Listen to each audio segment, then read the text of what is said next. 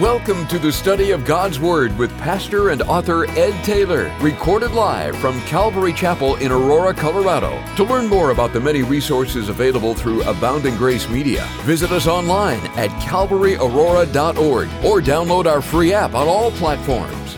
And now, here's Pastor Ed to take us into our study. Amen. Take your Bibles, open them to Daniel chapter 8. Daniel chapter 8 as we start a new chapter. I've entitled our Bible study, Prophecy is History in Advance. Prophecy is History in Advance. So consider some of these names: Lucifer and Pharaoh, Nebuchadnezzar and Belshazzar, King Darius, Cyrus, Alexander the Great. You could even include in there Judas. What could they all possibly have in common? All of them were living in different times and different places, but they all shared something in common. At least in light of our time today, and they're zeroing in on this chapter of the Bible, they all shared in common this thought that they could outsmart God, that they were smarter than Him. They thought that their way was better than God's way, as it was clearly revealed to them. They thought that they could get away with their rebellion. They thought that they could get away with their disobedience, not only against God, but against His Word and what He said. And they were all wrong. And I believe, with the exception of Nebuchadnezzar, it appears to us that all of this lifetime mistakes that they made were fatal, both physically and spiritually. It seems that only Nebuchadnezzar recognized the error of his way and repented. You see, God is able with precise accuracy to predict the future. God, in His omniscience, knows all things. And it makes sense that if you knew all things, that you could predict something that hasn't happened yet. There's nothing that God doesn't know. And since He knows all things, He's able to predict with 100% accuracy what will happen in the future. He's always right. He's always on target, and He can be trusted all the time. His Word, the Bible, is so reliable that we can look back and see it. You can jot it down in 1 Kings chapter 8, verse 56. It says, "Praise the Lord who has given rest to His people Israel, just as He promised. Not one word has failed of all the wonderful promises He gave through His servant Moses." Again, I'm reading from the New Living Translation. There isn't one promise that has failed. Not one promise. And to me, that's comforting. I hope it's comforting to you, to know that God's Word stands fast. And you have to think about it in the perspective of who we are and where we are. I mean, here we are in this room, on this little corner of Hampton and Biscay, in Aurora, in Colorado, in the United States, on the North American continent, on this planet, in this solar system, with a Bible open on our laps that we read and mark, that we receive and obey, God's written word just for you and me, in a language that we can understand and act upon. That we know it, as Jesus taught us, that there isn't one thing, not even the smallest detail of God's law will disappear until heaven and earth disappear. Or like in Psalm 119, verse 89, "Your eternal word, O God, stands firm." Or in the New King James, is settled in heaven. And how do we know that this book is true? Why should we trust it? We've spent considerable amount of time in other Bible studies looking at the various evidences that we have that the English translation that we have is accurate to the manuscripts, and manuscripts accurate to the original autographs, which we believe to be inspired by God. And we can answer a lot of questions. I'm not afraid of that question. I'm not afraid of the question that says, I recently received an email from a young man that's in college. He goes, with all the 100 translations out there, and they have this difference and they have difference, how can you trust the Bible? Well, of all the differences and all the things that we could go in on detail of how to trust, and by the way, I wouldn't trust every single translation. We would want to trust those translations that are accurate and close to the original or to the manuscripts, that are accurate and close to the transcripts. So not every translation is one that I would recommend. But how can we trust a Bible with a recommended translation? We can answer that 100 different ways, but today I just want to offer to you this. I trust the Bible because of its prophecy. Prophecy is an amazing evidence to the trustworthiness of God's word. It's so important. It is a key piece of understanding the Bible and understanding the times in which we live. There will be times as a church family in our commitment to prophecy and to the prophetic word that we'll be accused of being obsessed with prophecy. I'm not obsessed with prophecy, if anyone would ever say that. Well, Calvary Chapel and Ed, they're just obsessed with prophecy. I'm actually not obsessed with prophecy. I'm obsessed with the God that spoke forth prophecy. I'm obsessed with the word that he's given to me. And any serious student of the Bible, from Genesis to Revelation, has to deal with prophecy. Because prophecy is a large part of the Word of God. As you consider Revelation, most of Revelation is still yet to come to pass. It is prophetic in nature. It's known as apocalyptic literature, speaking forth things that will happen in the future. And over a fourth of the Bible, and some people have higher numbers than even a fourth, but over a quarter of the Bible, or 1 out of every 4 verses, is dealing with predictive prophecy. And I believe that it's the neglect of prophecy, partly, that has produced so many problems in the church. I mean, when you don't live with a heightened awareness of the coming of the Lord Jesus Christ, when you don't live with an expectation that Jesus can return at any moment, that does something to you. It changes the way you think. You day by day don't believe that this world is passing.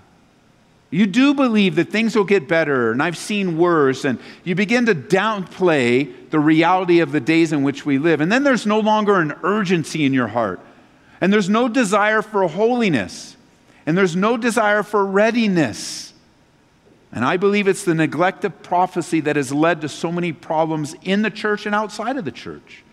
So if you're going to study the Bible, and you're going to teach the Bible, you're going to spend a lot of time speaking about prophecy in its context. Really, this is the only holy book that attempts to do this, that dares to do it. No other religious writings dare to jump into the arena of prophecy with such startling clarity and pinpoint accuracy. You'll recall, hold your place in Daniel. I know we'll get to chapter 8, but I want to lay a foundation for our upcoming studies here. Turn over to Luke's Gospel, would you, in chapter 4? How important is prophecy? Well, I suggest to you a careful study of the life of our Savior and our mentor and our leader and our master and our pastor and our shepherd, everything that Jesus is to us. I suggest to you that the very first message that he shares in his public ministry that's recorded for us was prophetic in nature. Notice with me in Luke chapter 4, pick up with me in verse 16. Luke chapter 4 in verse 16. When he came to the village of Nazareth, his boyhood home, he went as usual to the synagogue on the Sabbath and stood up to read the scriptures. The scroll of Isaiah the prophet was handed to him. He unrolled the scroll and found the place where it was written, "The Spirit of the Lord is upon me, for he has anointed me to bring good news to the poor. He has sent me to proclaim the captives will be released, that the blind will see, the oppressed will be set free, and the time of the Lord's favor has come." You Bible students, you recognize that this is a quotation from Isaiah chapter 61. When Isaiah wrote chapter 61, it was prophetic in nature. He was writing what's known as a messianic prophecy of what would happen when Messiah came and the purpose of Messiah, one of the purposes. So Jesus, he comes to Nazareth. Those of you that go to Israel with us, we will be in the city of Nazareth. We will actually visit a place known as Nazareth Village. And it is a laid out area that, on the YMCA property there that we'll walk through, and they'll kind of give us a feel of what it would have been like during the time of Jesus. It's a really cool visit. So we'll be in Nazareth, in the literal area. Jesus comes in. It's where he grew up. he was handed the scroll in the synagogue, and the day that it was there, the scroll of Isaiah was where they were reading, and he reads to them, verses 18 and 19, he reads to them what Isaiah wrote prophetically. Now check this out, verse 20. He rolled up the scroll, handed it back to the attendant, and sat down. And all the eyes of the synagogue looked at him intently. And he began to speak to them. The scripture you've just heard has been fulfilled this very day. As Jesus starts out his public ministry, he shows to everyone what was said about me prophetically is fulfilled right now in your eyes. To me, that's super powerful. Like all that you have wanted, everything you were expecting, the hope of Messiah, this is being fulfilled. It is fulfilled right now in your eyes. It's just plain exciting to see God in this light. Now, some of you, I'm not going to ask for a raising of hands, but some of you were alive in 1948. And you witnessed with your own eyes the rebirth of the nation of Israel. I don't know if you were excited about it, but I hope you were. I'm going to ask for hands. Was anyone in here alive in 1948? Okay, just want to make sure. So there are a few. Do you remember when Israel became a nation? Anybody remember? Any other hands? You were 4 years old. Did you watch it? Did you see it? Did you hear about it? Did they call you in and say, look, you can't believe what's happening? 4 years old. Okay, so 1948 would make a lot of kiddos. So as a kiddo, you were alive during the time of prophecy being fulfilled. It's exciting times to know that what God says will come to pass. What God says will come to pass. And some are skeptical and go, wait a minute, I've been waiting for so many things to come to pass. You can bank on, you can trust on the reliable God. Like it has happened in the past, in his perfect timing, it will happen again. God, who is omnipotent, omniscient, omnipresent, he steps outside of time and space. He declares specific predictions and events that will not happen for hundreds of years. Any and every prediction in the Bible will come to pass perfectly.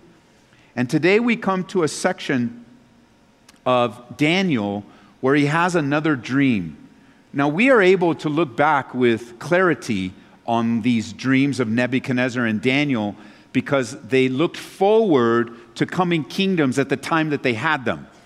Now many things have come to pass, and of what they've seen, there's only one kingdom that hasn't come to pass yet, and that's that revived Roman Empire that are of the feet and the toes and the horns that we've been learning about. That hasn't happened, but all the rest have happened. And Daniel in chapter 8 has yet another dream. It's actually the second of his 4 visions recorded in Daniel. And he sees 4 kingdoms coming and looking forward all the way into the future. Last time, the dream included 4 coming kingdoms, and while this one we're going to gain greater insight on 2 of those 4. And so as you're reading through, hopefully you're reading ahead, getting ready for the next study that we're in. That's one of the advantages of going through the Bible verse by verse. When we finish a section, you know you can read the next section, and we'll be there eventually.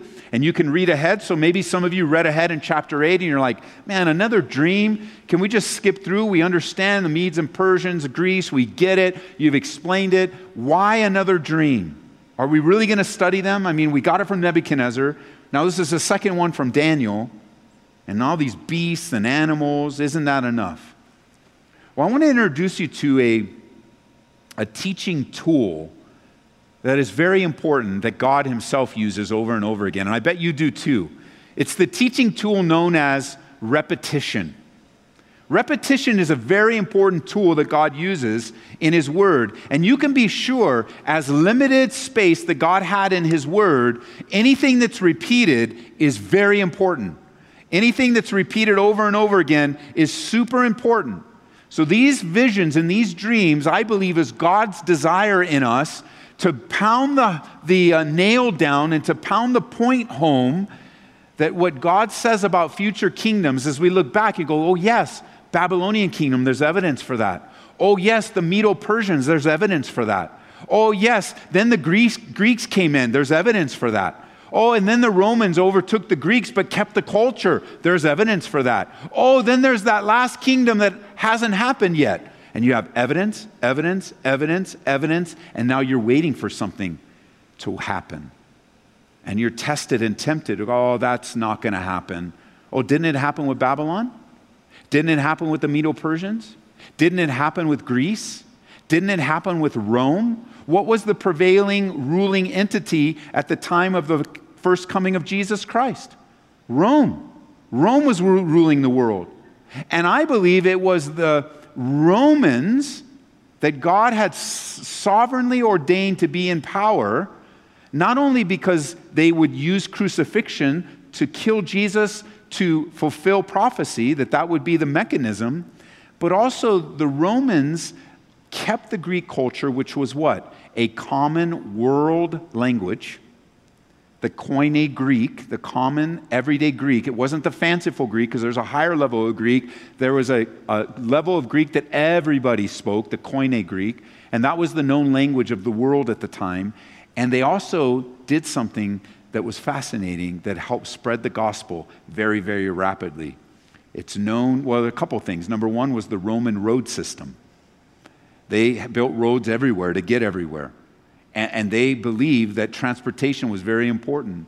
And they also had something known as Pax Romana, the Roman peace. Although it was enforced, there was a relative peace around the world. And God knew at the time that Rome overseeing the world would be very significant. But not only that, like we kind of look back and we can see those things, but God predicted it hundreds of years. In some cases, thousands of years before you could even ever think such a thing would exist. And so let me give you a few things about repetition, and we'll jump into the text. We're only going to cover a few verses today. Again, I want to lay a foundation for us. Why is repetition so important in the Bible? Why is it a great teacher? Number one, repetition is a great teacher. Repetition is a great teacher. Repetition is a great teacher. Repetition is what? How did you learn that? Just saying it a couple of times.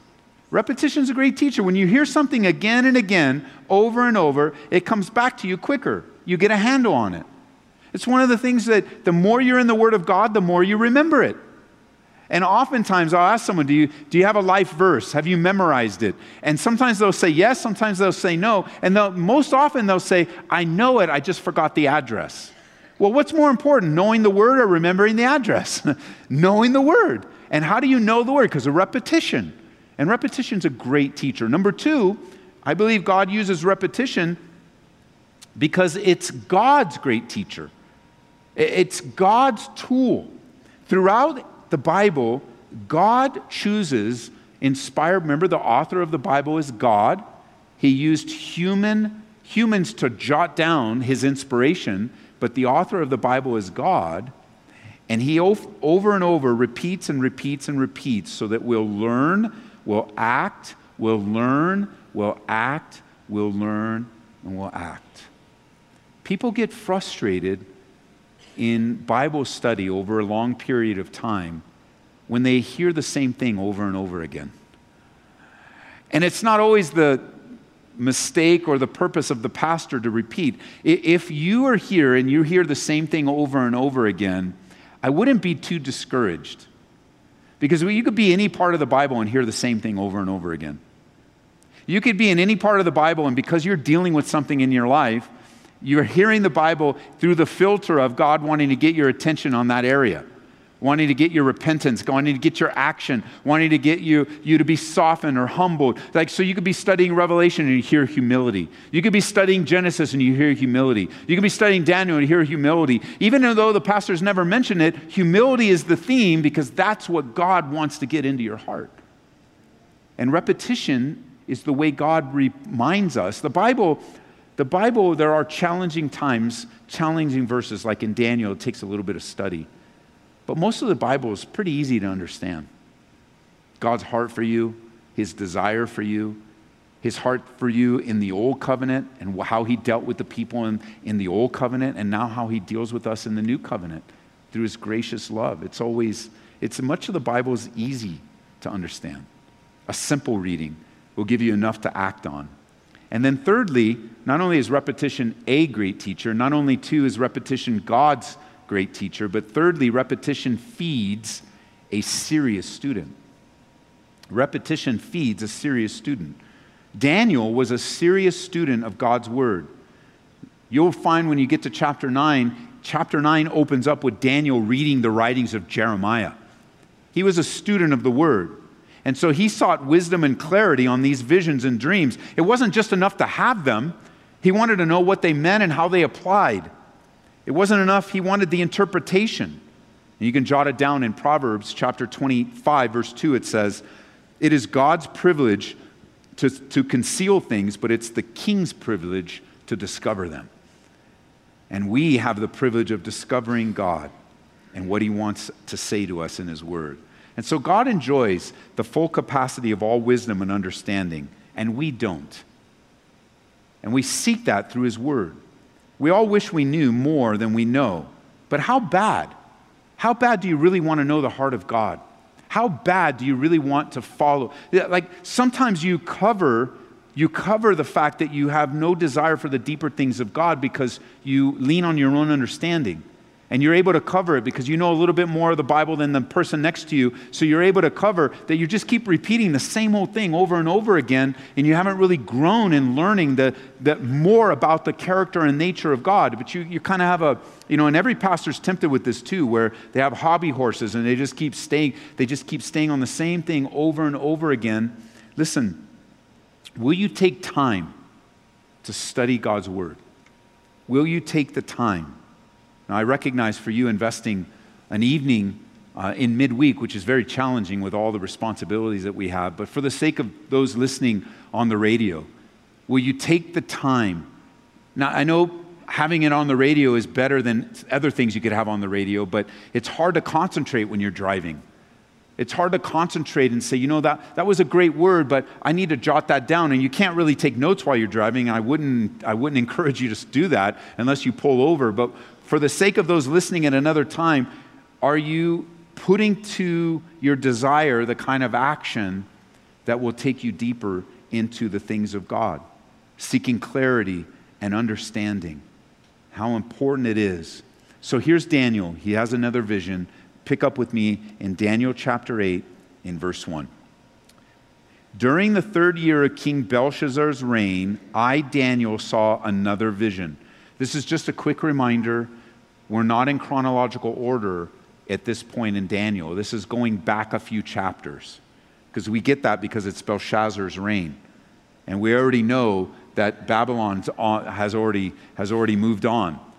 We already know that's happened. So Daniel's taking us back in his writings a few years, maybe 20 years or so. So he says, "During the 3rd year of King Belshazzar's reign, I, Daniel, saw another vision following the one that had already appeared to me. In this vision, I was at the fortress of Susa in the province of Elam, standing beside the Ulai River." So here's another revelation, another dream, another startling dream that's coming on Daniel. And notice it says in verse 3, "As I looked up, I saw a ram with 2 long horns standing beside the river. One of the horns was longer than the other, even though it had grown later than the other one. The ram butted everything out of his way to the west, to the north, and to the south, and no one could stand against him or help his victims. He did as he pleased and became very great." So you got a difficult dream, a difficult vision. More often than not, what we're faced with are difficult scriptures and difficult passages. I've already recommended a resource to us as a church. It's not in print anymore, so you've got to get a used copy, but there's used copies available. Great Bible difficulty resource called When Critics Ask by Norm Geisler. When Critics Ask. It's a great resource to come to on difficult passages or supposed contradictions. It's a tool I've used for many, many, many years. I have it electronically now, so it's all tied to different verses and easier to find things. But what do? Do we immediately just close it? This is too hard to understand. I don't know, horn, butted everything to the west. Where's the Ulai River and Eli? So many things to try to figure out. When you come to a difficult passage, do you just close the Bible, move on? Do you skip over it? Do you forget it? Do you just claim it's too hard? Do you grab a commentary or a dictionary, which are very helpful? A Bible handbook. Everyone here should have a Bible handbook. The one I recommend is Haley's Bible Handbook. It's simple. It's kind of like a 1 or 2 paragraph commentary on the whole Bible. And it's easy that you can get the big theme. You won't get a lot of detail from it, but you can get the big theme of different chapters and how they tie together. Haley's Bible Handbook. But I want to suggest to you something that you already have, and that is the Bible. The Bible is its own best commentary. The Bible helps us to understand other parts of the Bible. And we should seek to find our answers in the Bible first.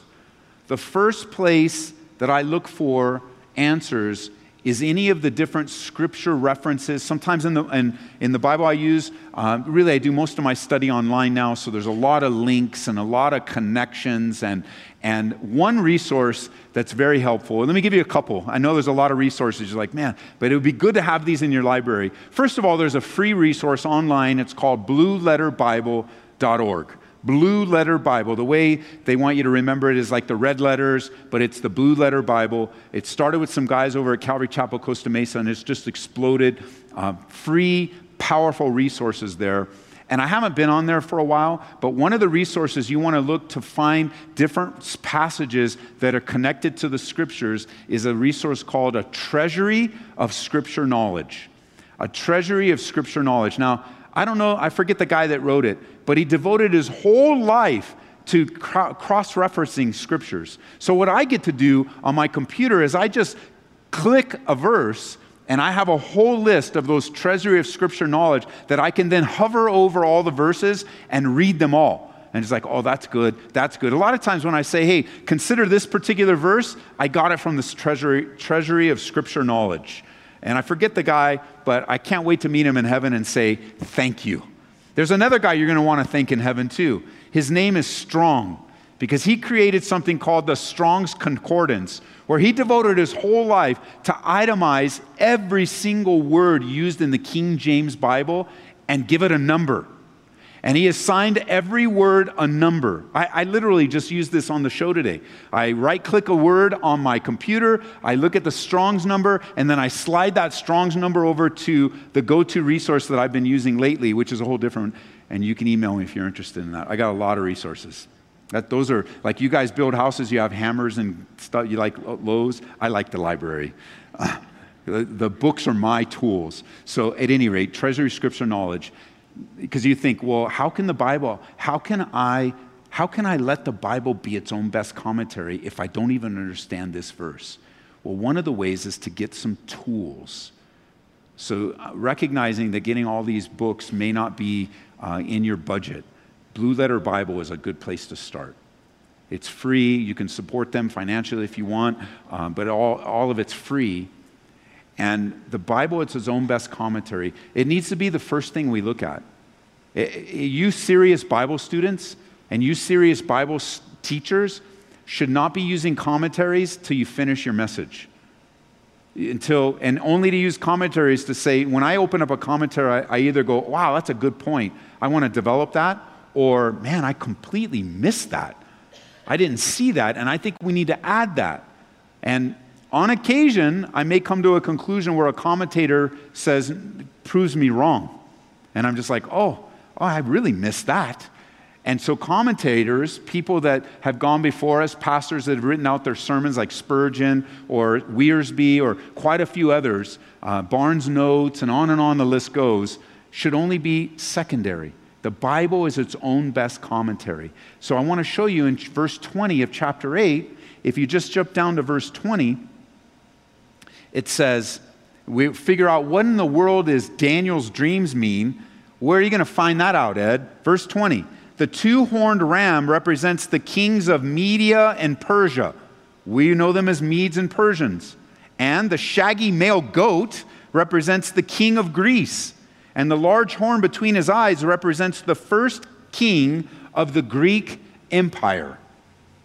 So we find the before somebody, because with prophecy, people like to make it more than what it is. They like to extrapolate and make things up. And I mean, you see some of these guys on TV and they're just way out there. When the Bible will give us insight, to study the book of Revelation, Daniel and Revelation go together. To really understand Revelation, you have to have a good grasp of the entirety of the Old Testament. Because so many of the illustrations that are given to John on the island of Patmos in Revelation are already spoken of in the Old Testament. We already know what they mean. We already understand their significance because they've been used earlier. So you can't just make up your own ideas. You can't just make it up as you go. The Bible is one compact unit in its own best commentary. So we are introduced back in chapter 8 now.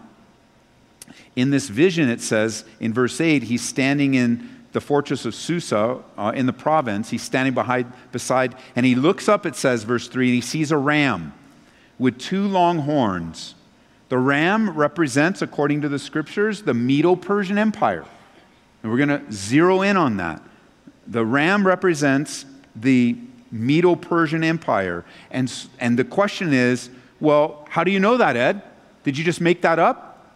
I didn't. We just read in verse 20. In verse 20, it says the 2-horned ram represents the kings of Media and Persia. And I just did something right now. You know what I did? I repeated something for you. So that through repetition, I can make the point that the Bible is its own best commentary. Don't forget that. If they only read one book and you don't go to any websites and you don't go to any other resources, you never buy another book, if you master the Bible, the Holy Spirit will teach you and lead you into all truth. Because you might be going here, man, Ed, it's just enough for me to read the Bible. Well, good. Read the Bible. If you have extra time and you have a little bit of extra time and you're not that big of a reader, read more of the Bible. And if you got a little bit of extra time after that, just read more of the Bible. And God will bless that in your life. Don't read it like you have to understand every single word. Just read it open to the Holy Spirit. Like a Bible study like this. Don't sit through a Bible study and go, I have to understand every single thing the pastor says. No, just come ready to receive what the Lord has for you that day and has for you that moment. Hey, try this on me. Try this. I'll give you a test. You sit through this Bible study. In a month, re-listen to this Bible study and tell me if God doesn't teach you something different through it. Because you'll be in a different place in a month. You don't even have to wait a month. You can do a week. You don't have to wait a week. It could be a day. However you walked in, the condition of your heart today, God had a word for you. And if you choose to listen to it again, God will have another word for you and speak directly to your heart.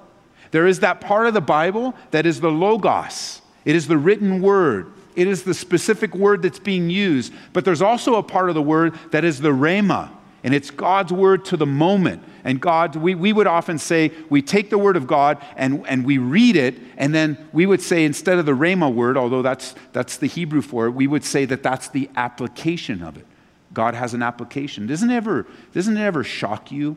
Maybe even going home, you come to service with a friend, with your spouse, and you hear the exact same message. And then when you're talking about it, it sounds like you were in 2 different rooms.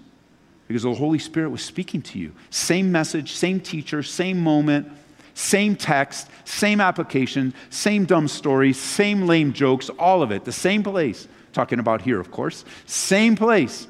But then you walk away going, were you in the same room as me? Because that's not what I got out. What I got was the Medo-Persian repetition.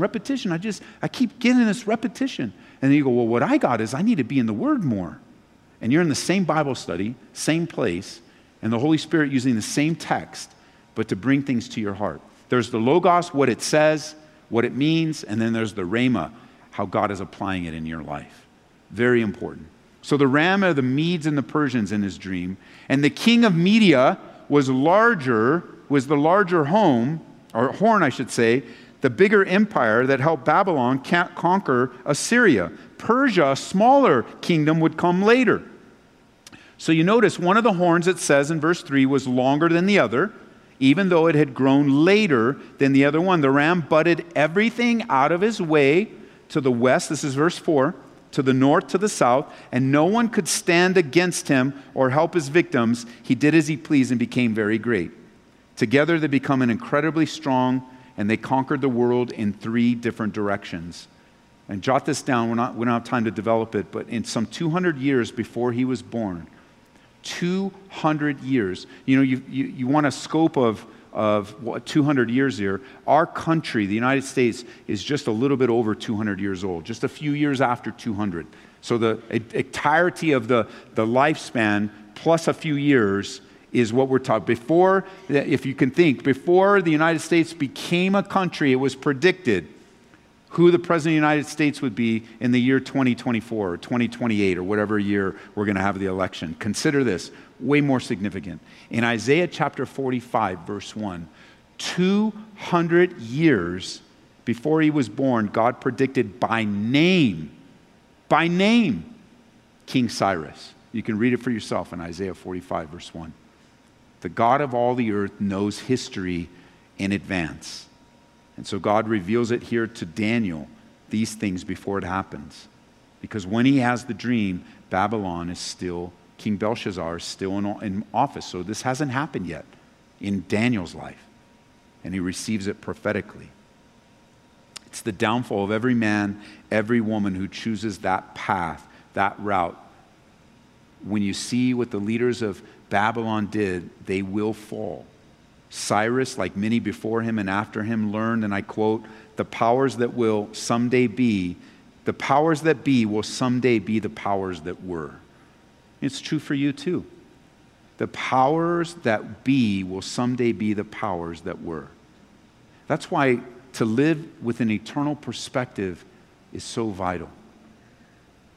I received an email today, so I was going through my email, of a sister had mentioned that recently there was a significant loss in her life. And I was reminded of being heavenly minded. I was reminded of what Jesus said. He said, where your treasures are, there your heart will be also. And I was reminded that as we have so many of our loved ones over the years in heaven, we become more heavenly minded. That's where our treasure is, our earthly treasure. You know, and you think about in relationship to people that you love, that's probably the most significant expression of love that you can have on earth, is with a person to another person. You love the Lord God with all your heart, soul, and mind. Of course, that's the most significant. But in this relationship, in this room, the most significant, most valued treasure that we have is another person, is a relationship. And the more we invest in that person, the more that where treasures are. And wherever our treasures are, our heart's going to naturally follow. And then comes our possessions. You know, things that we value, money, things, houses, cars, whatever. And whatever we treasure, our heart's going to be in it. And we're going to care about it. And we're going to think about it. And we're going to be worried about it. And we're going to be anxious about it. And how careful we need to be in these last days. Jesus put it this way. You can jot it down in Matthew 16. Jesus asked us this question. And how many times do we need to ask it of ourselves? Of what profit is it to a man if he gains the whole world and loses his own soul?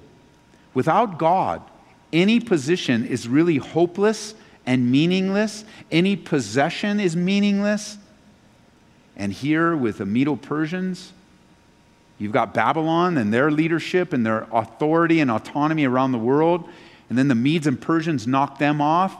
And they're ruling the world, and there's always an Alexander the Great ready to take them out, because he's waiting in the wings in this vision. Notice in verse 5, while I was watching, suddenly a male goat appeared from the west, crossing the land so swiftly that he didn't even touch the ground. This goat, which had one very large horn between its eyes, headed toward the two-horned ram that I had seen standing beside the river, rushing at him in a rage. The goat charged furiously at the ram and struck him, breaking off both his horns, and the ram was helpless, and the goat knocked him down, trampled him. No one could rescue the ram from the goat's power. The goat became very powerful, but at the height of his power, his large horn was broken off. In the large horn's place grew 4 prominent horns pointing in the 4 directions of the earth. Now, can we just pause for a second? And can you imagine having this dream? Rams and goats and horns and crazy fights. And Daniel must have been overwhelmed by what he saw. But we know the goat represents Greece. We know that already. The Medes and the Persians grew great, but this one was greater. And the male goat was none other than Greece, and the notable horn between his eyes was a guy by the name of Alexander the Great. We can look back on history with 20/20 eyesight, clarity. Alexander the Great was the son of Philip of Macedon, who was himself a great conqueror, bringing Greece and Macedonia together. He was moving against the Medes and the Persians and was murdered when Alexander was just 19 years old. As Alexander was growing up, he worried his father because he was a bookworm, kind of a house-type child, reading all the time, studying. So he brought in a personal tutor for his son, a man by the name of Aristotle, who trained and tutored him until he was of age. At the age of 21, Alexander decided to avenge the death of his father by conquering the Medo-Persian Empire, and he took off to take on and take over the world. In just 11 years, he did so, moving rapidly and quickly, just as verse 5 says. Rapidly, he crossed the land so swiftly that he didn't touch the ground. He was vicious and furious and quick and methodical. But he also had a serious drinking problem, out of control. And in 323 BC is where verse 8 took place. The goat became very powerful, but at the height of his power, his large horn was broken off. When he became strong, his horn was broken. And there are a lot of stories surrounding his death. One notable one is that in his depression, his drinking increased. And why was he depressed? Well, sitting at the banks of the Euphrates, he lamented that there was nothing else to conquer, that he had done it all. He even argued with his generals, wanting to find someone else to take down and take over. And his drinking increased, and he died a drunk and depressed. Some even suggest in some stories that during his depression and drunkenness that Aristotle actually poisoned him. It was June 10, 323 BC, cut off Alexander the Great at the age of 33. Now you say, Ed, why explain all these things in such detail? You see, because looking back on prophecy, we can see the detail of what God said. And as you look forward to prophecy, you too can see the details on what God said. Oh, Jesus is going to return. Oh, it's not going to happen. Oh, can you think of the prophetic word that was given to Noah? When we get back into Hebrews, Noah's the next guy we study. Imagine the prophetic word spoken to Noah. Go and build an ark. And then there's silence for about 100 years in his life as he's building the ark. It didn't happen overnight. We're reading the story of Noah and we turn a page and we're like, man, it happened so fast. No, it took a long time. It took a long time. And what was it that, hey, there's judgment going to come? And I'm building a boat for what? Oh, it's going to be a flood. Flood? What's a flood? Oh, it's going to rain. What's rain? And God has spoken prophetically to Noah's life, even though he hadn't seen it happen. And what happened? He had to what? Trust God. He had to live by faith. But see, your faith has substance, and your faith has evidence. And when you think of prophecy and the coming of the Lord and his coming at hand and the things that are happening in the world today that no other generation has ever seen. And you go, well, I don't know. That's all, you guys, just prophecy. You're just obsessed with prophecy. Oh, you guys, you just take the Bible seriously. Yes, we do. And when I open up to chapter 8 of Daniel, Daniel took it seriously. And now we look back and go, man, this was accurate to a T of what God wanted to communicate and reveal to us. As remember, Daniel is a key to unlock prophecy in the Bible. It's a key to unlock revelation. It's called a little revelation. And to me, I love the book of Daniel. It's causing me to slow down and study harder. It's causing me to read more. And why did he get these visions? Notice back in verse 1, it says, during the 3rd year of Belshazzar's reign, I saw another vision following the one that I had already appeared to me. He was receiving vision after vision because God was using repetition in his life.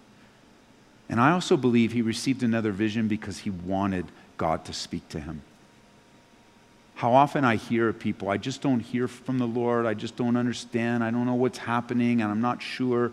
And one of the questions you have to ask is, are you in the Word? And you're like, well, yeah, I read the Bible, but do you read the Bible expecting God to speak to you? And when you read the Bible, are you letting God speak to you on the things he wants to speak to you? You come to God with this menu, tell me this, tell me this, tell me this, tell me this.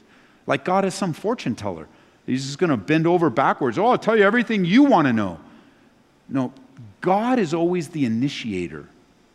And what he speaks to us is what he wants us to know. Because if I was Daniel, I'm like, man, can you give me a better dream? Like some nice dream, candy canes, Candyland, can you just, whatever, it's something nice. I know there's a season in my life where sleeping, I'm just like, man, Lord, would you just give me something nice? Would you take these thoughts out of my mind?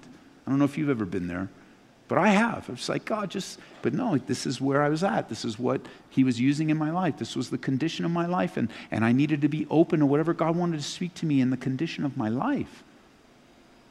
That you come to God with a blank slate, allowing him to speak to you. These visions come during the rule of Babylon in the 500s. Alexander the Great comes and starts to rule in the 100s BC. And some 400 years before it happened, God declared it would be so. 400 years. Just to validate even more, the Dead Sea Scrolls, another place we'll visit in Qumran, the Dead Sea Scrolls have copies of Daniel in them before the events happen. It's powerful. So if you can trust his word when it predicts the future, then what?